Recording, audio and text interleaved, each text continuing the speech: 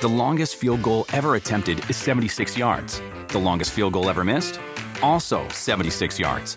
Why bring this up? Because knowing your limits matters, both when you're kicking a field goal and when you gamble. Betting more than you're comfortable with is like trying a 70-yard field goal. It probably won't go well.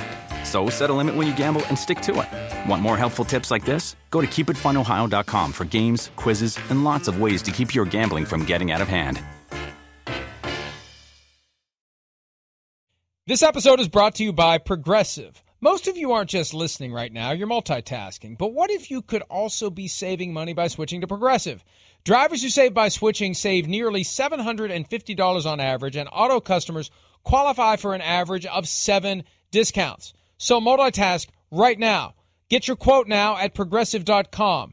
Progressive Casualty Insurance Company and affiliates national average 12-month savings of $744 by new customers surveyed who saved with Progressive between June 2022 and May 2023. Potential savings will vary. Discounts not available in all states and situations. In order to support our show, we need the help of some great advertisers. And we want to make sure those advertisers are ones that you'll actually want to hear about. But we need to learn a little bit more about you to make that possible. So go to podsurvey.com/Florio and take a quick anonymous survey that will help us get to know you better. That way, we can bring on advertisers you won't want to skip. Once you've completed the quick survey, you can enter for a chance to win a $100 Amazon gift card. Terms and conditions apply. Again, that's podsurvey.com/Florio. Florio. Thanks for your help. Find out you're going to be the starter for the preseason? A few minutes before practice, coach let me know. I get to go out there and showcase what I'm able to do with the ones a little bit. And first NFL experience, I'm excited for it. But same rodeo, just get to play ball again. One of the most exciting rookies for 2023, Anthony Richardson, ready to showcase his talent and his ability when he gets onto the field. The Colts trying to play some games with us, showing both Richardson and Gardner Minshew as the co-starters. Baloney. Bull crap. Maybe, just maybe, it's another Urban Meyer clumsy effort to try to trade Gardner Minshew, because there's no way in hell Gardner Minshew is starting. Jim Irsay wants Anthony Richardson on the field. They want to see what this guy can do, and he needs the reps to get to his maximum ability. He hasn't played a whole lot of football, grand scheme of things. They need to get him to play and get the game to slow down. And once the game slows down for Anthony Richardson, that's when he's going to take off, Miles. Yeah, Mike, I'd never seen that or on the depth chart before with a quarterback like that. So, I think that's wild that the Colts would do something like that, especially because it's something that the Jaguars did a couple of years ago with Trevor Lawrence and never Gardner seen it Minshew. Before.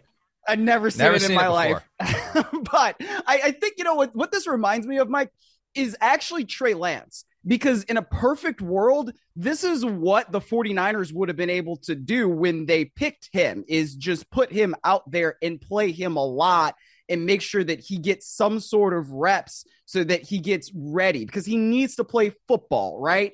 And Anthony Richardson needs to play more football as a quarterback. And that's not a bad thing. It's just, this is how you develop. So yeah, I want to see Anthony Richardson get out there. I want to see him with the first team offensive line so that he can actually make some plays, so that he can actually be protected, and it's another one of those deals where it's like, all right, just get in and out of the huddle. Let's not have any pre-snap penalties. If the play is there, make it. If it's not, throw it away. Let's get back to the huddle and let's just go on to the next thing. And so I hope he's able to get that operation right, because he really should be, as you said, one of the most exciting rookies that we've got in the NFL for 2023.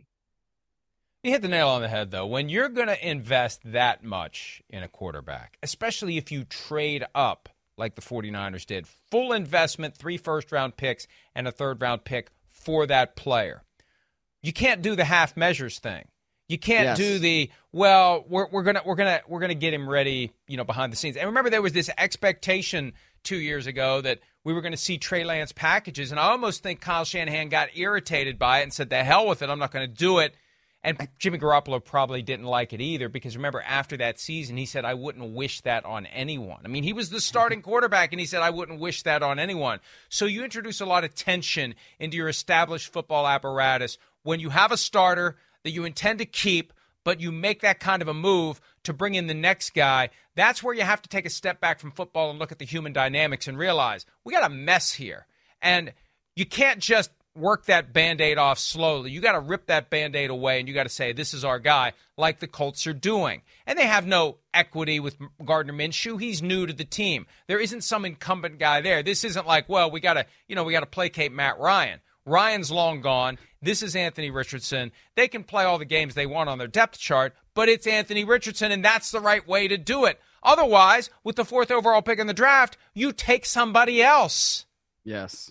Yes, exactly. And look, I mean, Gardner Minshew knows Shane Steichen from their shared time with the Philadelphia Eagles, and that probably helps Anthony Richardson because he knows the system, right? He understands what the verbiage is. And so, when you're player to player, you can sometimes help guys out in a way that coaches to player can't necessarily do it. And that's just the way it is. And I think that that's a good thing to have somebody who is willing to be that kind of mentor. And everything that I've read and seen and heard from Gardner Minshew out of Indianapolis has basically been really supportive of Anthony Richardson. So that's also a good thing. But yeah, I think at this point, it seems like the Colts are taking the right approach with the guy in Anthony Richardson. And I think he's in a good situation with Shane Steichen because we've seen it in recent years, right? He helps develop Justin Herbert. He helps develop Jalen Hurts.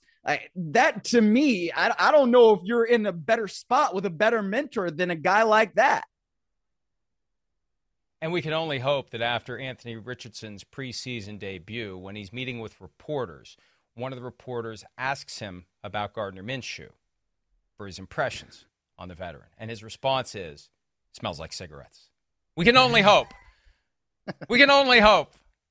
That's a very, very inside joke for those of you who watched PFTPM a couple of years ago. Oh, yeah. And something that Miles and I mentioned to each other from time to time. Okay, Jordan Love, smelling like cheese in Green Bay. He's getting ready to play, and here he is on preparing to take some hits on the football field. Yeah, just to get that feeling, being back out there, getting live reps. I definitely think it's important. Jordan, where do you think that? Not that you want to get hit, but do you need that as a quarterback to take a shot or two? I think it's always good to get back into that mode of getting hit. I mean, I haven't been hit since last year, but obviously, I'm never trying to get hit. It's never the goal. But it does prepare you and just get your mind back in that live mentality. Point Peter King made on this program last week, and he also wrote about it in his latest Football Morning in America column, which you can find at profootballtalk.com. A point that Teddy Bridgewater made last year is Tua Tagovailoa was getting hit and getting hurt. The quarterback is in bubble wrap all through the offseason, all through training camp, sparingly used in the preseason. And all of a sudden, here comes week one, and they're out there getting hit, and they're not used to getting hit. So there is a balance. There is value in getting hit, but the more you get hit, the more likely you get hurt. And every time you take that hit, just look at Jimmy Garoppolo. Every time you take that hit, you kind of got to hold your breath and say, is he going to be able to keep going? So you don't want to take so many hits that the math works out in a favor that, or in the way that something's going to happen and you're not going to be available week one. That's the balance that Jordan Love needs to be aware of.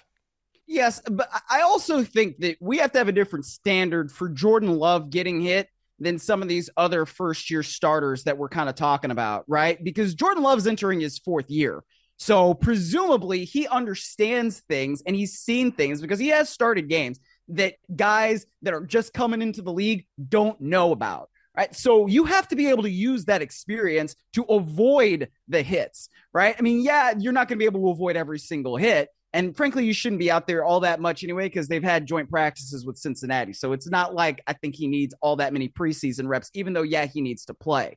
But this is a guy where at this point, you need to show from jump that you are a franchise quarterback. He needs to go out there and look like he shouldn't be out there. You know what I mean by that? You know, like this is a guy where it's like, okay, you're playing in the preseason, yeah, but man, you look like you're too good for this. Like, why are you playing here? Like, you just need one drive where maybe you go down the field efficiently and you put points on the board, whether it's a field goal or touchdown, and then get the hell out of there. But that's what he needs to show, that he can run everything efficiently. And it's not just get in and out of the huddle. It's get to the ball and make a play. I don't need you to be Superman or be a superhero or whatever, but avoid the hits that you need to avoid, show your pocket presence, deliver the ball accurately and on time. And if you can do that, great. But he should not really look anything like is skittish or whatnot. This is year 4. You got to know what you're doing. Well, and here's the other big difference. Big. He's much bigger than some of these other guys we worry about getting hit and getting hurt. We had Peter King talking to Bryce Young earlier in the week, and they were eye to eye. The next day, it was Peter King talking to Jordan Love, and it was not eye to eye, and it was a stark contrast between the size of Love and the size of guys like Bryce Young and Tua Tagovailoa. So that's the big caveat that applies to this be careful about getting hit. The larger you are, the more you're going to withstand it. For the smaller guys, the physics are working against you. So when you do get dragged to the ground, when you get pulled, it's going to be a more violent end for the guy that doesn't weigh very much. And it's going to be the kind of play where, to the untrained eye, oh, that must be a penalty. Why isn't that a penalty? That should be a penalty. Well, it's not a penalty because the guy weighs, south of 200 pounds. And when an NFL-sized defensive lineman pulls him to the ground, that's what happens. When it's Josh Allen, when it's Ben Roethlisberger, that's not what happens. When it's guy who is 6 foot or less and, 200 pounds after he's eaten Thanksgiving dinner and Christmas dinner all in one sitting, that's what you get. So that's why Jordan Love, you have less of a concern if you're a Packers fan about him getting hit. Let's go ahead and take a break. We've mentioned Peter King many times. It's not right to talk about someone when they're not around. He is around. Hey. There he is. Peter joins us next here on PFT Live.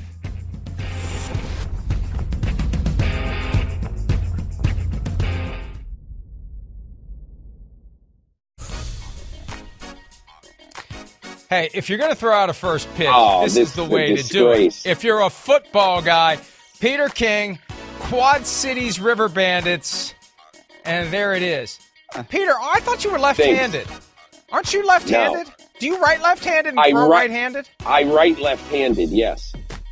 And, well, that would explain the right-handed throw. I throw badly right-handed. That was a strike. The guy still should have caught it. It was catchable. It was a strike. It doesn't knuckleball doesn't spin in a pretty fashion, but it still hits the strike zone. So that was the Quad Cities River Bandits. Quad City River Bandits. Davenport, we had a good Iowa. time. Davenport, Iowa. That's part of the training camp tour allure. Nice. Well, you have been going at it for a few weeks now. Currently, you're in Missouri, covering the Kansas City Chiefs, not that far away, the Green Bay Packers. We were talking earlier about Jordan Love, his desire to get some contact in the preseason. I was taken aback, Peter, when we played earlier this week your conversation with Jordan Love, how big he is. What was your impression about how he looked when you saw him practice? Well, two things. Number one, he is a big guy. He uses his mobility a lot in the pocket, the practice I saw. And I believe there's no question early on he's going to run more than Aaron Rodgers did. In the last 3 years, Aaron Rodgers averaged 2 runs per game. I think Jordan Love is going to double that at the very least. Now, they don't want him just naturally running the ball, but he's a bigger guy. But I'll tell you, here's the thing that impressed me, and I don't know whether it's a positive or a negative, but, when they talked about getting Jordan Love prepared for this season, one of the things that Matt LaFleur told me, he said, look, it goes all the way down to the cadence. When I had Aaron Rodgers, obviously he's one of the best guys at the cadence of all time. You don't need to do a lot of work with him on his cadence. He's fantastic. But starting this year, we have worked on the cadence a lot with Jordan Love. And it's hard to get a guy to be able to have the confidence to go up to the line of scrimmage and do the hud, because he thinks he's going to draw his own guys off, into a false start. So that was the thing that Rodgers did expertly. And I only bring that up, not because it's that big a deal, but it's an idea. There's 100 things they're working on to try to get Jordan Love up to speed. And how about this, Mike? They're doing it. Probably his first 5 receivers that he throws the ball to, 2 tight ends, 3 wideouts, probably are all going to have been drafted since last year. None of them are 25 yet. So, I chuckle when I hear that, the Packers aren't rebuilding. We don't rebuild. The Packers are rebuilding. Totally. They're doing it from the studs up. Well, Peter, I mean, does anything else matter with the Packers other than Jordan Love? I mean, because it seems like that's all you need to know about this year with that team is it going to work with Jordan Love or not? Is that your impression? Yeah, I mean, they need to have a very good idea by the end of this year whether Jordan Love is the quarterback of the future or not. I'm not saying that they're ready if he has a bad year to get rid of him, but this year is all about the maturation and development of Jordan Love, and that's the way the Packers are. I said to Brian Gutekunst the other day, the GM, I said the Green Bay Packers are a continuum. You always worry about the future with this team. And I think a lot of people have said over the years, well, wait a minute, they always tried to load up with Favre and Aaron Rodgers and all that. And I said, they don't have Favre and Aaron Rodgers now. They're developing a new quarterback, so it's a good time for them, they feel, to develop a lot of other players alongside him. And that's the way they're approaching this year. And look, they're going to do ultimately what they're going to do. Every football team makes the decisions they make in the best interest of the team. But they owe it to be patient to Jordan Love, Peter, because he's been incredibly patient with them. He's kept his mouth shut. He's caused no trouble. He's just been the bystander in all that ugly crap between the front office and Aaron Rodgers. He never asked for a trade. He never made a ruckus. He's waited patiently for his chance. They need to give him a couple of years before they would pull the plug on him. What do you think of that? I think unless he is absolutely awful this year, he's definitely got 2 years. No question about it.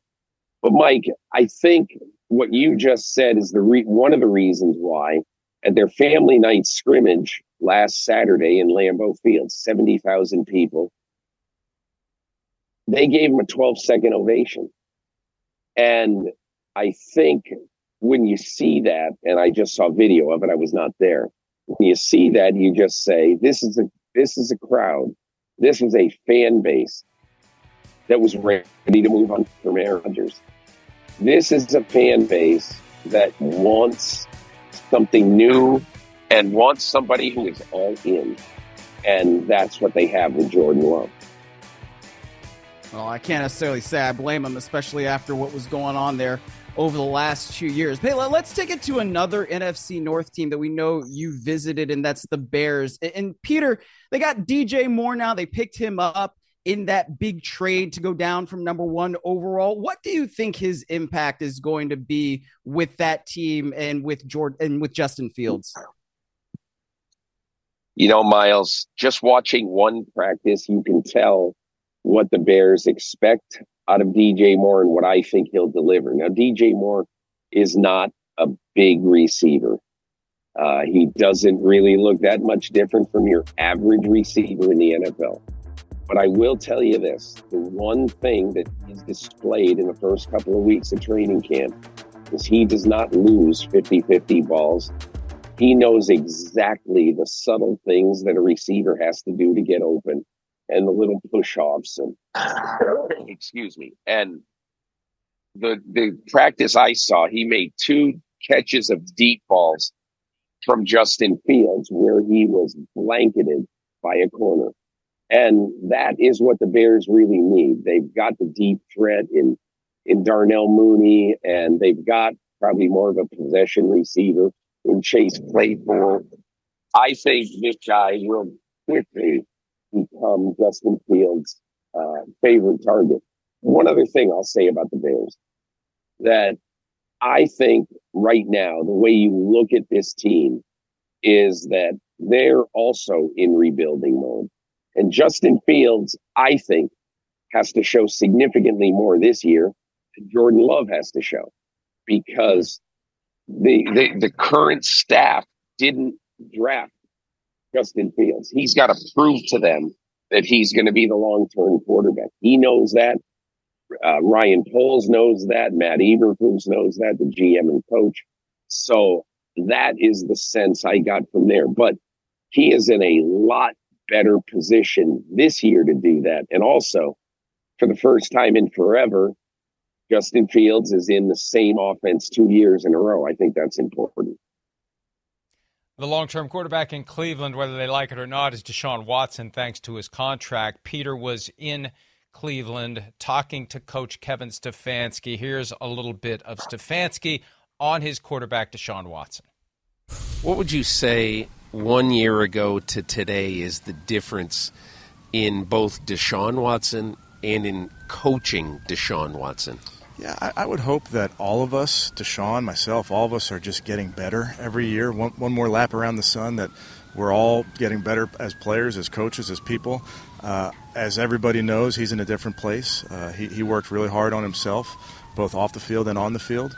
And then continuing for us from a football perspective to maximize the talents of our key players. And certainly that quarterback is an important piece of what we do. So maximizing Deshaun's talents along with what we feel are some really good players on the offensive side of the ball.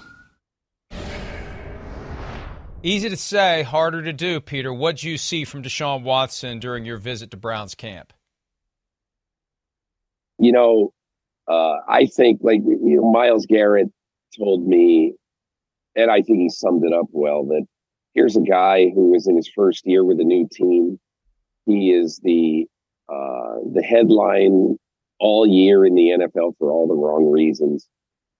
He is away from the team for 2.5 months, and he shows up, and oh, by the way, first game he plays is in Houston. And he said, how would you expect somebody like that to play? And he didn't play well over the last 6 weeks. We all saw it. And I think we're going to get a true sense of who Deshaun Watson is. Deshaun 2, I guess you'd say, or QB2, or whatever the cliche would be. That now we're going to see the kind of quarterback that, who's working harder than he worked in Houston. I think late in Houston, he had really checked out.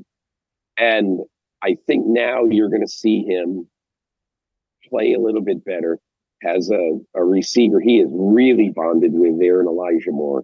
I think one of the big questions is, how are the Browns fans overall going to react? And I think, we might all just shake our heads about it, but I think the Browns fans are going to be very supportive.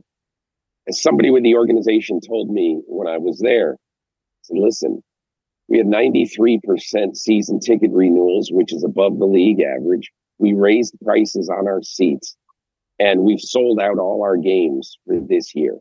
So what does that tell you about our fans? Our fans, whether they've forgiven or not, they're ready to move on and watch football. Yeah, as a native Clevelander, I can tell you, I know that the passion that people have for that team is unmatched. And, I still carry some of it with me, I guess, as well. But, you mentioned talking to Myles Garrett, Peter, and I'm interested this year in the Browns and Jim Schwartz, because I think there might be another gear that Jim Schwartz can get out of Myles Garrett. What's your impression of what he could do for that defense? I think that's a great point, Miles. I think Jim Schwartz was a great hire. He is rejuvenated now after being away from football for a bit. The players really have bonded with him early on. I could tell talking to a couple of defensive players. So I think that was a really good addition for them. And I think really more than anything, the Browns, I got this sense, man, they're tired of being a sideshow. They just are. I think no matter how they're going to be treated on the road, at home, wherever, they just want to play football. And we'll see how it goes, but I get the sense that Watson has a chance to be significantly better, just not marginally better. And if he isn't, the Browns signed one of the worst contracts ever in the NFL. Colts owner Jim Irsay provided us some entertainment a couple of weeks ago with the Scud missiles he was firing in the direction of running back Jonathan Taylor. It's calmed down for the most part, even though at last word Taylor was off-site rehabbing his ankle. How do you think this resolves itself, Peter, between the Colts and their star running back? Chris Ballard's a very smart general manager. He's one of the best in the league. And he understands that the most important thing now is to turn the temperature down. So in the last week or so, you haven't seen or heard anybody talk about Jonathan Taylor, positive or negative. Hey, we'll see what happens. Whatever it is they're saying, it's nothing. And I think the Colts realize that they need to everybody needs to shut up. Let's get the temperature down on this thing. And then when it does go down, we're going to approach this and see if we could solve it for the season. Mike, I think they'll find a way to get it solved for this season. I don't really remember the last time that the Colts really wanted somebody to continue on their team and couldn't figure a way to do it financially. I think they're going to figure it out, and I think Jonathan Taylor will be in that lineup. And they need him in the early stages of Anthony Richardson's career because they need to take as much heat off of their young quarterback as they possibly can. Peter, thanks as always for some of your time. We look forward to having you for the full 2 hours on one of these upcoming Fridays. For now, though, safe travels, enjoy the training camp tour, and we'll talk to you again soon. Thanks a lot, guys. There he is, Peter King. When we return, front sevens in the NFL that you do not want to mess with. That's our draft on this Friday edition of PFT Live. We'll be right back. Like I was telling Shaq, this is the best group I've been around as far as I can trust the guys when they in the game. Like they know football. I've been on teams where you couldn't really trust the guy behind me and I have to play like the whole game. Being around these guys, I know with the rotation, everybody can eat. Everybody gonna eat. Leonard Floyd, Bills pass rusher. I mean, he was on the Rams at one point, so, he's been around Aaron Donald. Just one point. It was 2 years ago. I mean, he was just there. He just won the Super Bowl with that team. He has a ring to remind him.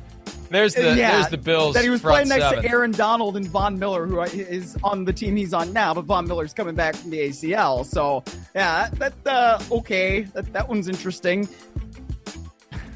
He was talking about depth, though, too. And there's definitely depth there, considering he's second string behind Greg Rousseau. But, the great front sevens have a rotation of guys that are constantly coming in. While the offensive line is gassed, you've got fresh pass rushers who are relentless. That's how you put together a great defense. That's what the Eagles have done in their best years over the past several seasons, and that's what the Bills are trying to do. So I get it. And if you keep your guys healthy, it works. Last year, it got short-circuited when they lost Von Miller for the year after a Thanksgiving Day knee injury against the Lions. Yes, absolutely. But, I mean, also, look, they keep having to bring in different guys with their pass rush. So, I mean, they didn't sign Floyd until, June when they're almost in minicamp. So, I mean, the depth there is a little bit questionable to me. I don't know if it's really someplace where everybody's going to eat. We have to still see that, and they still have to prove it. I think they're still going to be a good defense. Leslie Frazier, whatever happened there, he's not there anymore. But Sean McDermott knows how to coach defense, and he's going to be calling the plays. So, I mean, I think that's all right. That's fine. But they still have some work to do until I'm going to say that they're one of the best front sevens. Well, what happened there was somebody had to be the scapegoat for last year, and it ended up being the defensive coordinator, plain and simple, with that weird delayed reaction, stepping aside when he was actually shoved. The whole thing was weird, and it just adds more pressure to McDermott this year because he's taken over the defense this year. He's in charge of the defense and the team, and not always an easy assignment when you're in the micro of calling one side of the ball and the macro of trying to run the whole team. So it's a degree of difficulty a little higher for McDermott this year than last year. Yes, absolutely. No doubt. And that's one of the things that I think puts pressure on Buffalo. And maybe it's why we're seeing a little weird stuff coming out of there. I mean, the McDermott Stephon Diggs thing, that's another whatever happened there is still very weird to me. And it's one of those examples where the head coach kind of don't even talk about it. Yeah, don't even mention it. Nothing to see here. I know. Yeah. It's only that the head coach says he's very concerned about a top 5 wide receiver in the league in the middle of June. So we're not supposed to react to that at all. And it's all our fault that we're reacting to something the head coach says at the podium. Yes, I understand. Yeah, there's nothing to see there. Right. How dare we? How dare we, Miles? What gives us the right to point out bizarre activity and comment on it? Who do we think we are that we should point out to the audience so that something really freaking weird happened? What I mean, why are we doing that? Why are we trying to cause trouble for the Buffalo Bills? Nobody circles the wagons like the Buffalo Bills and hides what goes on in between the wagon circle like the Buffalo Bills. All right, front 7 you don't want to mess with. That's today's draft. Miles, you have the first pick. Mm-hmm. Well, I would go with the San Francisco 49ers because, as we've talked about ad nauseum on this show, they've got a bunch of ass kickers on that defense. And even with Nick Bosa, going through the holdout right now, I expect that to be resolved sooner than later. And when you've got a team that's got Nick Bosa and Fred Warner leading your front 7, that's a damn good front 7. And that's one I don't want to mess with. And they go out and they get Javon Hargrave too. That's something that's really, really interesting that maybe is a little bit underrated there. Even though they lose D'Amico Ryans from coordinating that defense, they go out and they get Steve Wilkes, a guy who knows how to use those 4-man fronts and be really aggressive. I don't think that the 49ers are going to take much of a step back, if any step back at all defensively. And that's in large part due to that awesome front 7 that they've got. Now, point of clarification, are we talking about we don't want to mess with them in that we don't want to have to block them? Or are we talking about don't want to mess with them in that we don't want to have to fight them? Is it either? Is it both? Is it neither? I guess it can be both. All right, why not both? I feel like it's both, right? If you don't want to block them, then you also don't want to fight them. I don't really want to fight Nick Bosa unless I'm in Montgomery. And this thing about the 49ers, John Lynch, I believe, has an innate skill of finding guys who play the way he played. He sees something in them that reminds him of himself, whether it's George Kittle on the offensive side of the ball or any of the defensive players, that no hesitation, run through the brick wall, even knowing that the brick wall sometimes might win.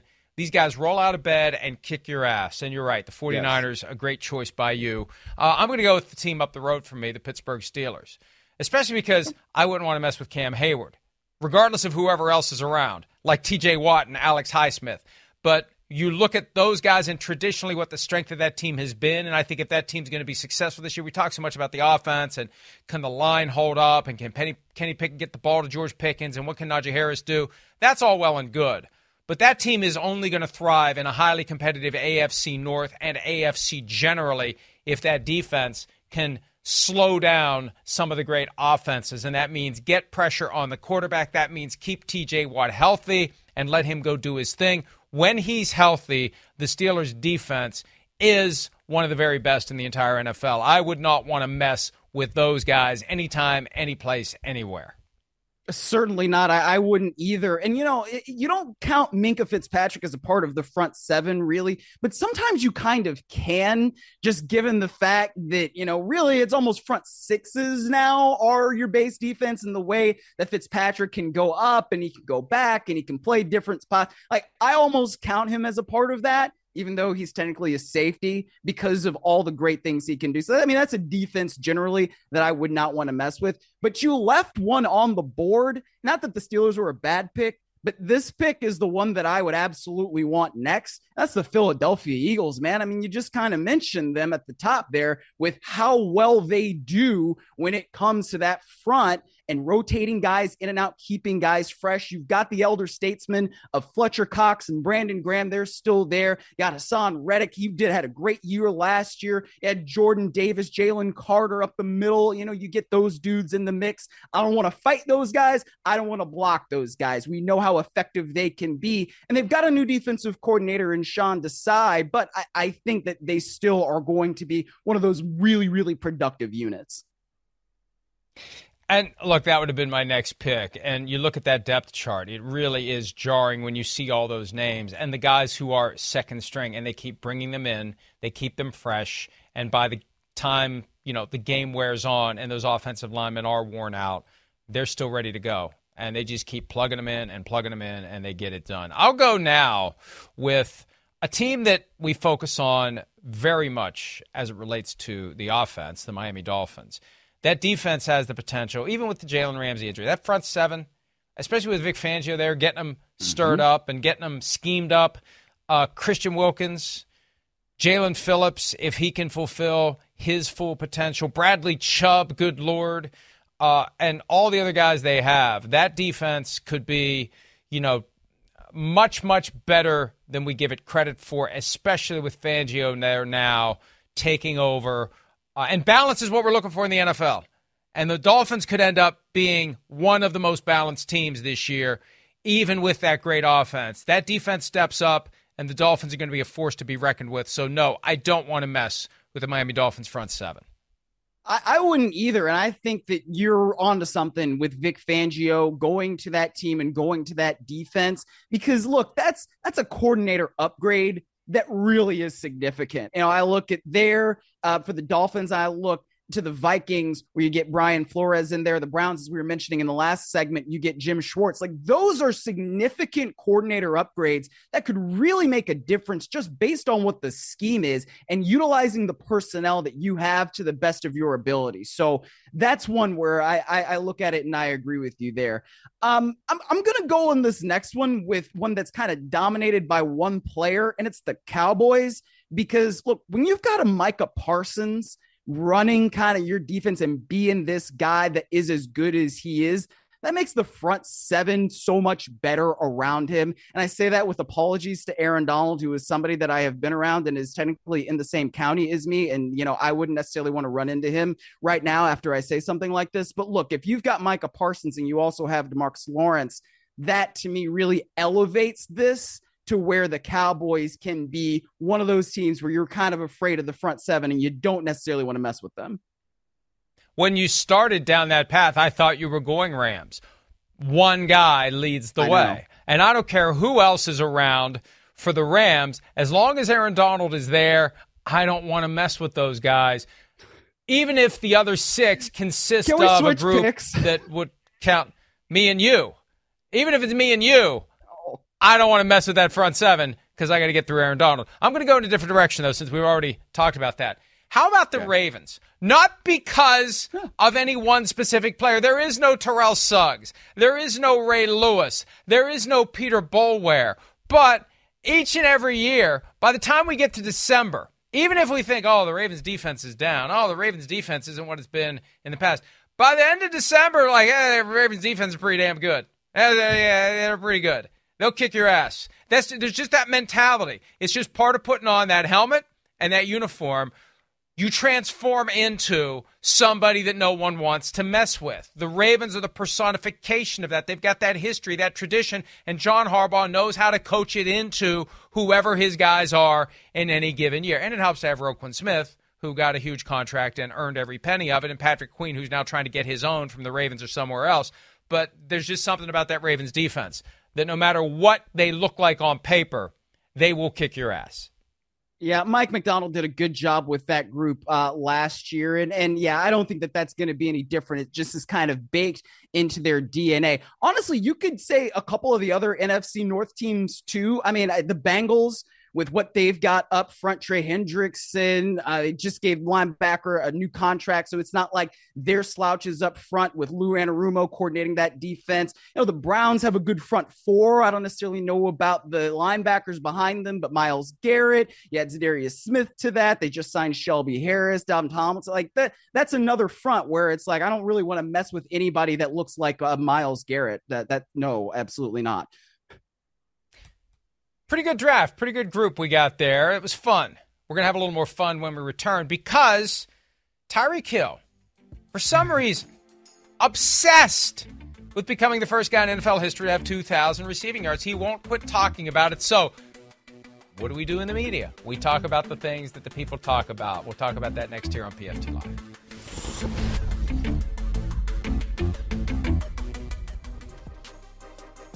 The longest field goal ever attempted is 76 yards. The longest field goal ever missed?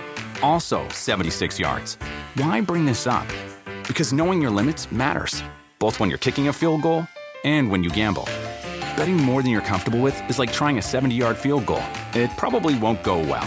So set a limit when you gamble and stick to it. Want more helpful tips like this? Go to keepitfunohio.com for games, quizzes, and lots of ways to keep your gambling from getting out of hand. At the theater, more than the movies come to life. Movie lovers march in and skip the line with digital tickets to the latest movies on the free Fandango app. Ready to grab some snacks. Pick me! And head to the best seats in the house for a night of romance, terror, and quality family screen time. Visit Fandango.com or download the app today for your ticket to the movies.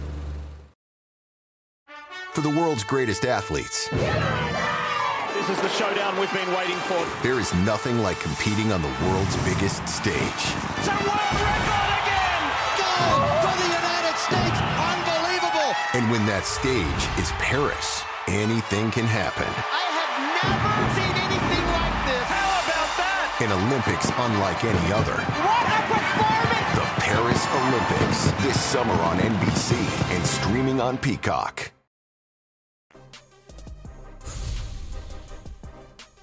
Tyreek Hill has listed his top 5 receivers of all time. Antonio Brown, Torrey Holt, Calvin Johnson, Randy Moss.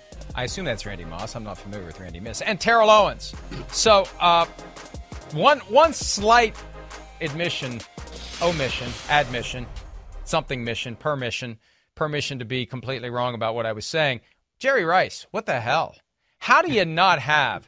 And this is an example of, I think, Tyreek Hill, knows of Antonio Brown.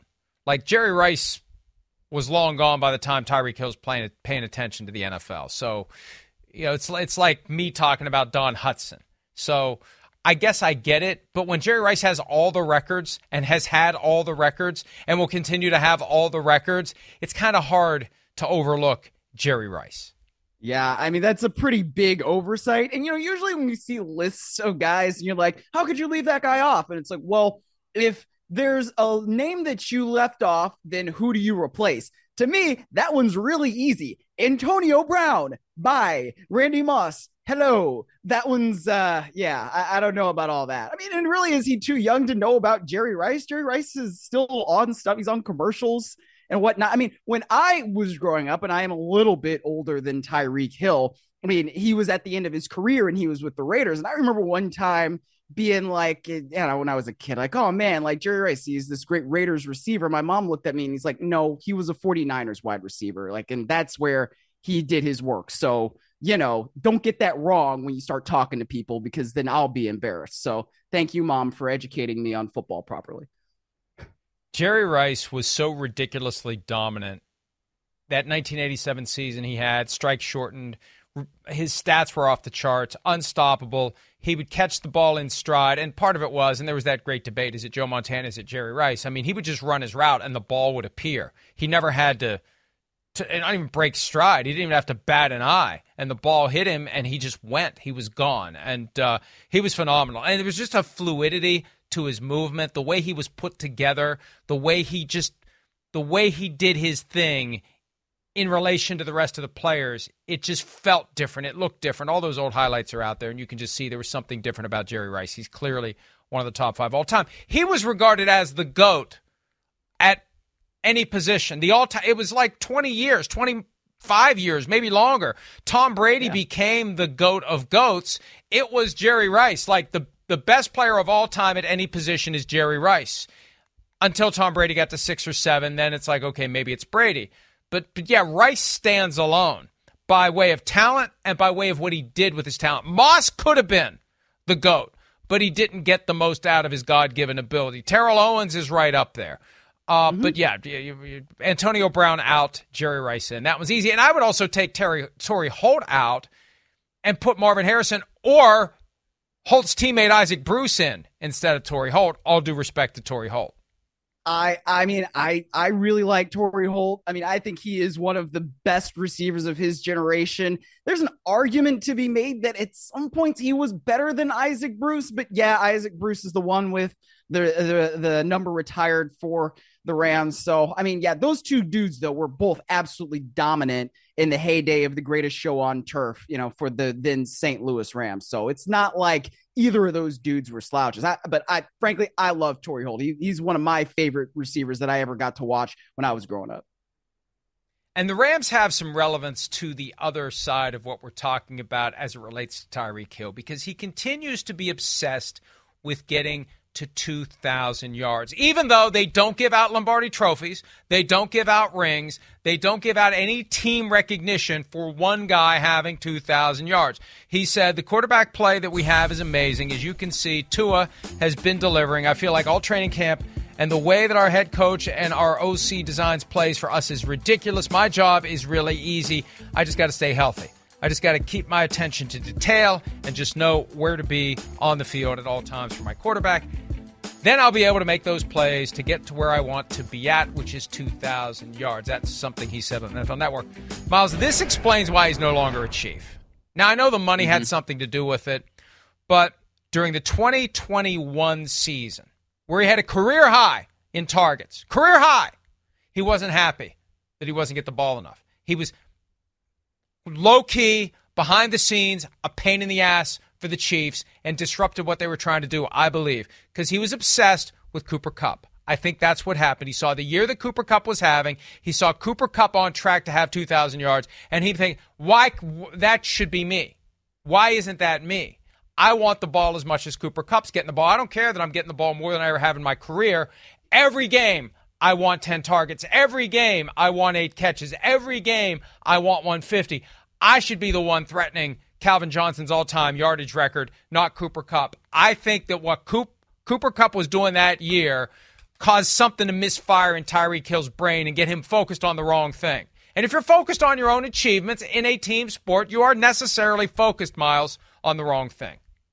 I mean, yeah, that's true. But look, if Tyreek Hill's getting 2,000 yards, then that probably means that the Miami Dolphins are scoring a lot of points, which then also means that they're probably winning games, especially based on what we were just saying about what we think that defense could be. So I don't necessarily think that this is the best thing to focus on either. And I also don't know that it's the most realistic thing to focus on because, look, they still have Jalen Waddle, and Mike McDaniel has talked about wanting to run the ball more and run the ball more effectively. And if you do that, you're controlling games in a different way. So I don't know that Tyreek Hill is going to be able to get to 2,000 yards. I understand wanting to do that and being a competitor and wanting to be the best that ever was and all these different kinds of things. That's something that nobody's ever done before. To me, I kind of get it.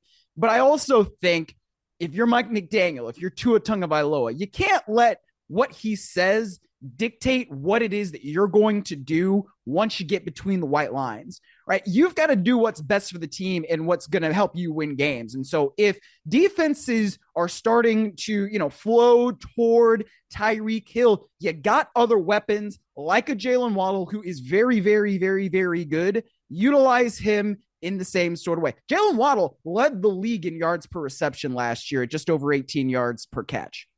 That guy's not a slouch. They don't necessarily need Tyreek Hill to be a 2,000-yard guy to win.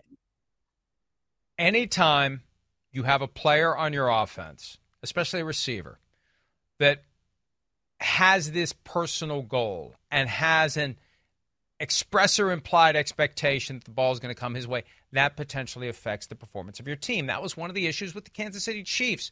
The offense was being too skewed toward Tyreek Hill. And part of it was, too, because Tyreek Hill was open deep a lot.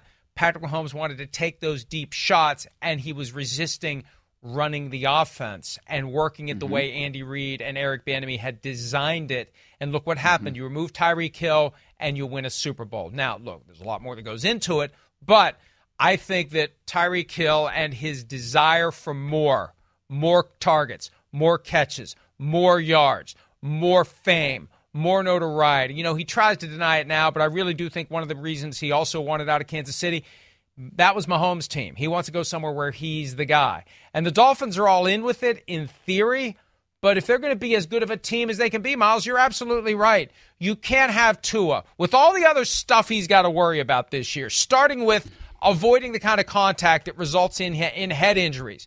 You don't want him staring down Tua when he should be thinking, when do I get rid of this football? And if I got a guy on the other side of the field who's open, instead of waiting for Tyreek Hill because he's going to be upset because he's no longer on pace for 2,000 yards, and I hold the ball just long enough that I get thrown to the ground and I get another concussion, that's not good for the Dolphins. So this is where I think it's imperative for someone in that organization to find a way, and this may not be easy to do, to approach Tyreek Hill and explain to him how his open desire, his zeal, his passion to have 2,000 yards can be counterproductive to what that team is trying to do. Yeah, and I think that makes sense. But you don't want to shut the passion off, though, right? You know, you want to strike that balance. It is a threading of the needle, if you will, where you have a guy who wants to be as productive as possible, and that's motivating him, right? And that is good because you want motivated players. You know, volunteers, not hostages, as Mike Tomlin likes to say, but you also don't want it to be so out there, you know, what the individual goals are, that it takes away from what the team goal is, which is hoisting the Lombardi. I mean, again, if the Dolphins are going to be good, then Tyreek Hill is going to be really productive, right? I mean, Tyreek Hill is probably going to be one of the top 5, if not top 3 players in targets, receptions, and yards if all goes well and he stays healthy. And he talked about it, you know, I got to stay healthy and then da-da-da-da-da. But I don't know if the end of the sentence where it's like, so I can get 2,000 yards, like that's where I kind of agree with you, Mike, where it's like, that's where it's maybe a little bit counterproductive. And everything else you say where you're motivated and you want to win and you want to be a part of it and you want to help get that, like, that's great. But let's try to strike that balance a little bit more of what it is that we want to do as a team versus what it is that you want to accomplish, even though, yeah, I get it that as a competitor, that's something you want to do. And I think the big picture guidance and advice for Tyreek Hill as he continues to mature, he's not quite 30 years old yet. There's a difference between the goals that you talk about and the goals that you keep to yourself. Yeah. And the 2,000 yards, that's one that falls into the category of personal goals you just keep to yourself. The team goal is what you should be talking about and aspiring to achieve. But you're right. You don't want to take away the guy's passion. And passion's a key word because some of us, including me, have a passion for eating a lot of food. Some of us apparently don't have a passion for eating. We'll discuss that next on this Friday edition of the NFL. That boy is a P.I.G. pig.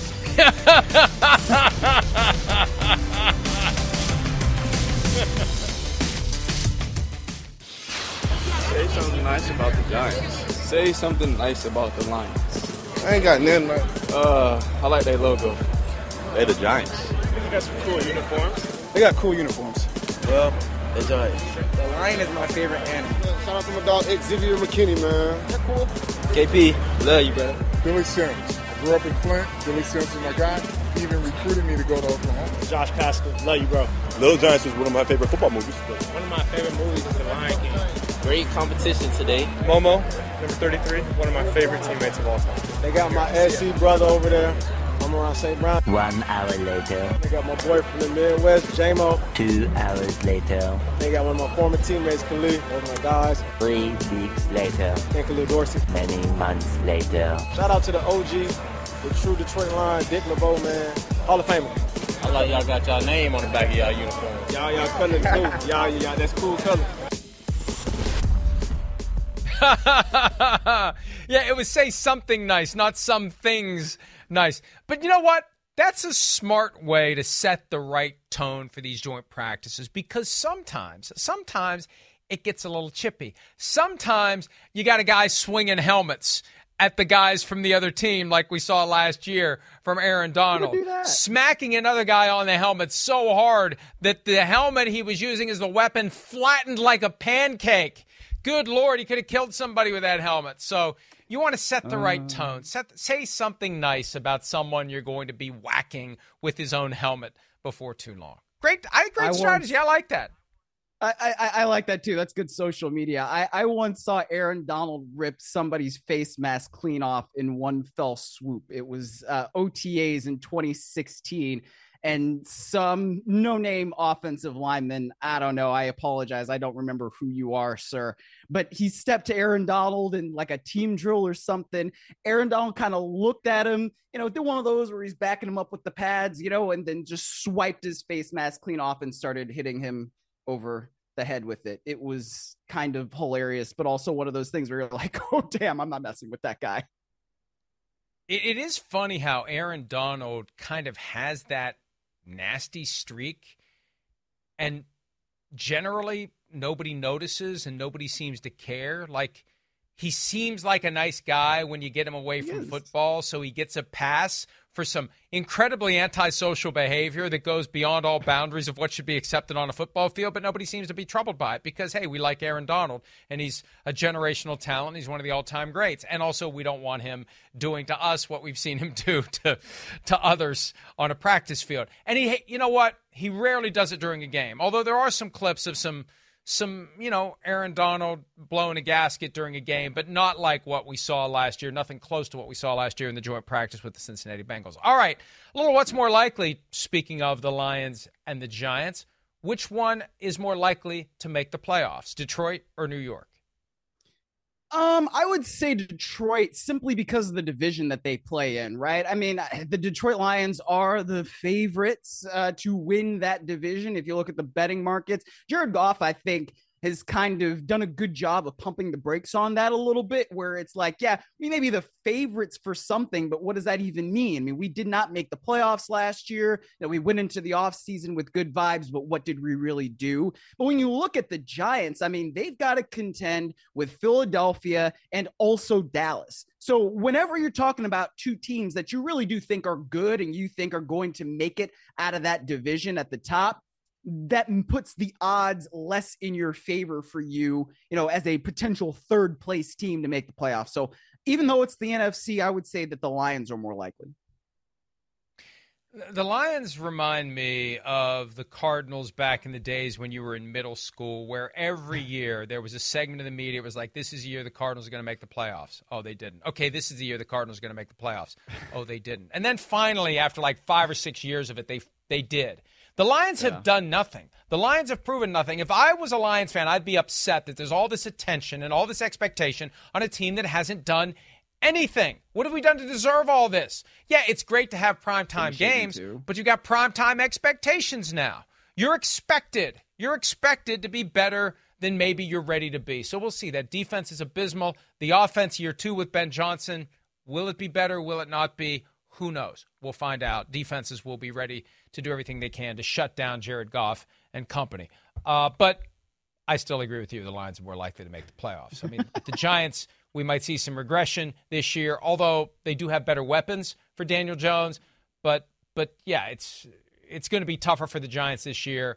And the Lions, I think, in a more wide-open division, better chance to make it to the postseason. All right, the Raiders. Now, we talked earlier about the Texans being the one consensus team in the AFC that has no chance to make it to the playoffs. I don't know that there's another team that we would say this year with certainty they have no chance, but if there was one, it would be the Raiders. They're the next team on the list of teams least likely to make the playoffs in the AFC. Max Crosby of the Raiders is not happy with the fact that the team does not make the playoffs. Here he is with his views on the struggles of the Las Vegas Raiders. Every single day I come in here, I think about, winning. I don't do this year round to come in and not make the playoffs. I'm sick of that shit, and I want to keep winning. And I want to get back to the playoffs. I want to be in Cincinnati on the road, in a hostile environment. That's why I play the game. That's why I work the way I work. Yeah, they were just in the playoffs a couple of years ago and gave the Bengals everything they could handle in that wild card game. Remember the phantom call with the T. Higgins touchdown and how that kind of marred the game? And it wasn't at the very end. It was in the first half. But it just added to this sense that the Raiders may have gotten screwed there. So they're not that far removed from being a playoff team. But the problem is, look around. I think Max Crosby understands where that team currently fits within the rest of the conference, the rest of the division. And, it feels like they've taken a step back this year. I think that's where his frustration comes from, Miles. Oh, yeah, and I think that makes sense. But it's not like they were a perennial playoff team. They've only been to the playoffs that one time in Max Crosby's career. He was a fourth round pick in the 2019 draft, and basically was the guy that they drafted Cleveland Ferrell to be at 4 overall. But that's a different story when it comes to the John Gruden and Mike Mayock drafting record. But I think that what's good about Max Crosby is that he understands that he's got to set the tone for what that defense is and what the defense can be. They need some help around him. Like, they've got to get guys going so that he's not the only one getting pressures, because I know, and I don't mean to call out like people, but like the analytics say that he is one of the best edge rushers in the league because he gets consistent pressure, and pressure is great. And I'm not trying to say it's not, but when you get a sack, you then in the play. A pressure, somebody can still complete a pass. So that's one of the things where it's like with Max Crosby, you want him to get more sacks. They got to be better around him so that he can do that. That defense will be better. And perhaps then if all those things come together, maybe Jimmy Garoppolo will stay healthy and they'll be able to win games. I failed to point out that we had a what's more likely embedded in that. What's more likely, Raiders make the playoffs or Max Crosby is the defensive player of the year. I feel like we're both leaning on the side of Crosby more likely to be the defensive player of the year, just because the Raiders have a very stiff uphill climb to make it to the postseason. All right, Joey Bosa of the Chargers. Not happy that he has to eat a lot of food. Hey, Joey, I'll eat some of it for you. Eating isn't really enjoyable these days. It's more so just part of the job. I tried to eat really good and put some weight on this offseason, get back to my weight where I was a few years ago. He has eaten 4,500 to 5,000 calories a day in an effort to gain weight. That boy is a PIG pig. I could do 4,500 calories by noon if I would decide to remove the restrictor plate. I can eat when I want to eat. And we're having family visit this weekend, and I'm already getting the stretchy pants out. We are going to eat this weekend. So I could get to the Joey Bosa weight pretty quickly, Miles. I don't know about you, but I know I could do it. Well, let's see. Then what's more likely, it says here, is that Joey Bosa leads the NFL in sacks or plays fewer than 10 games. And frankly, he's on kind of a pattern where it's 1 year he's injured, the other year he plays 16 games. 1 year he's injured, the other year he plays 16 games. This year in the pattern would be the 16 games. So I'll say that one. I think it's more likely he plays 16 games. And by the way, we introduced Miles yesterday to the great cafeteria scene from Animal House that culminated in John Belushi being accused of being a PIG pig before he imitated a zit. I don't think Miles had seen that before. He hadn't seen the movie. I don't think he appreciated the scene as much as the rest of us might. But that's okay. That's okay. It's all very subjective. We're going to take a break and wrap up this Friday edition of PFT Live right after.